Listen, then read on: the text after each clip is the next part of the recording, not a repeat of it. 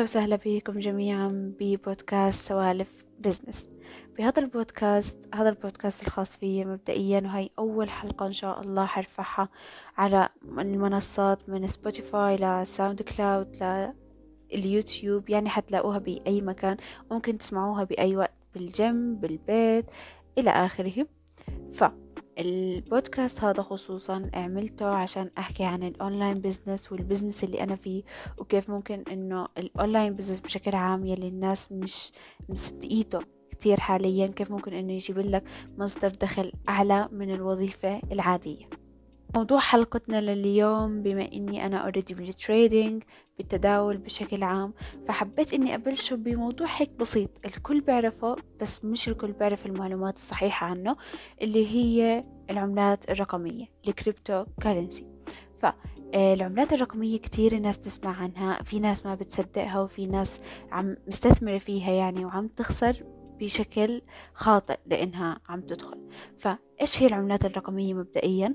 هي عملات افتراضية أو رقمية مصممة للعمل كوسيلة للتبادل، وكتير كان في محاولات خصوصا بفترة التسعينات عشان يعملوا مثل هاي العملات الرقمية، بس للأسف كل محاولاتهم فشلت لأسباب معينة مش موضوعنا.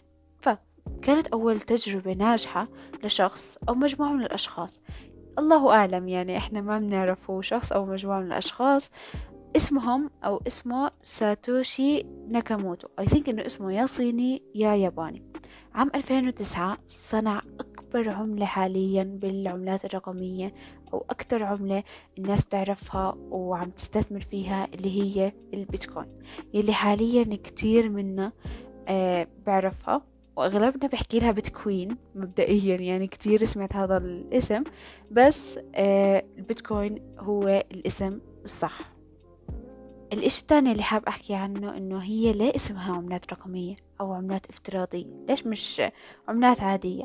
أنا بحكي لك الفرق بينها بثلاث أقسام عن المصاري العادية اللي إحنا متعودين عليها، اللي هي إنها مش عملات ورقية، يعني ما إلها قيمة ملموسة، هي دايما إنه بتنشأ وإنت بتحفظها بالكمبيوتر أو الموبايل تبعك، مش زي العملات الورقية. شيء إنها هي ما بتخضع لسيطرة البنوك المركزية، هي عملات يعني أو عملة حرة ما إلها دخل بالبنوك المركزية. فهاي هي الفرق بين العملات العادية والعملات الرقمية. بعيدا عن البيتكوين، يعني بطل الموضوع يقتصر على عملة واحدة، وهذا الإشي اللي دفع الناس خصوصا هاي السنة إنهم يستثمروا بالعملات الرقمية. هي عم تتغلب على خلينا نحكي الأشياء أو الطرق اللي كنا نعرفها للاستثمار التقليدي. وبحب أختم حلقتنا لليوم بنصائح عند شراء العملات الرقمية. 4 نصائح أحكي لكم إياها. النصيحة الأولى، اللي يفكر باستراتيجية لاستثمارك. كيف يعني؟ إنك تحسب الربح لما تطلع مثلا لسعر معين، تحسب خسائرك. وأنا بنصح جدا بالعملات الرقمية لا تحط مصاري أنت معتمد عليهم، يعني مش إشي أنت بدك يطلع لك ربح بمدة زمنية بسيطة، ممكن تاخد مدة طويلة.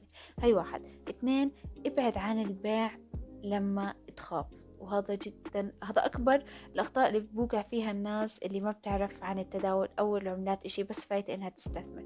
لما ينزل السعر عن السعر اللي أنت عامل عنده الشراء حاليا، لا تخاف، لأنه بالنهاية هاي أسواق فيها هبوط وفيها طلوع، إلا بعد الهبوط القوي إلا ما يصير في طلوع قوي إن شاء الله. النصيحة الثالثة اللي هي التنويع أكبر مكسب، وهذا الإشي أنا كتير بحبه.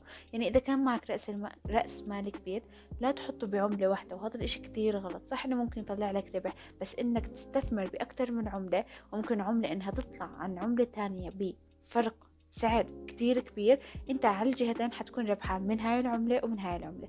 فالتنويع من أكتر الأشياء اللي بتكسب بالعملات الرقمية.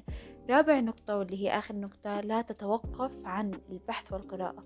كتير غلط إنك بس تشتري عملة هيك على العميان، يعني ممكن تربح منها، بس المرة الثانية أو المرة الجاية ممكن تخسر.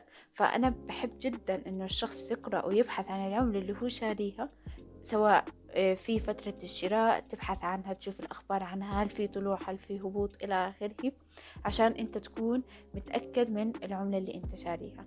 وبهيك احنا بنكون اختتمنا حلقتنا لهون. أنا كتير بشكرك انك وصلت لهاي النقطة، وكتير بتمنى انه تكون استفدت مني لو معلومات او نصيحة بسيطة. بتمنى انكم تعطوني الفيدباك تبعكم بالكومنت او تكتبوا لي مسج على الانستغرام. بشوفكم على خير ان شاء الله بالحلقة الجاية.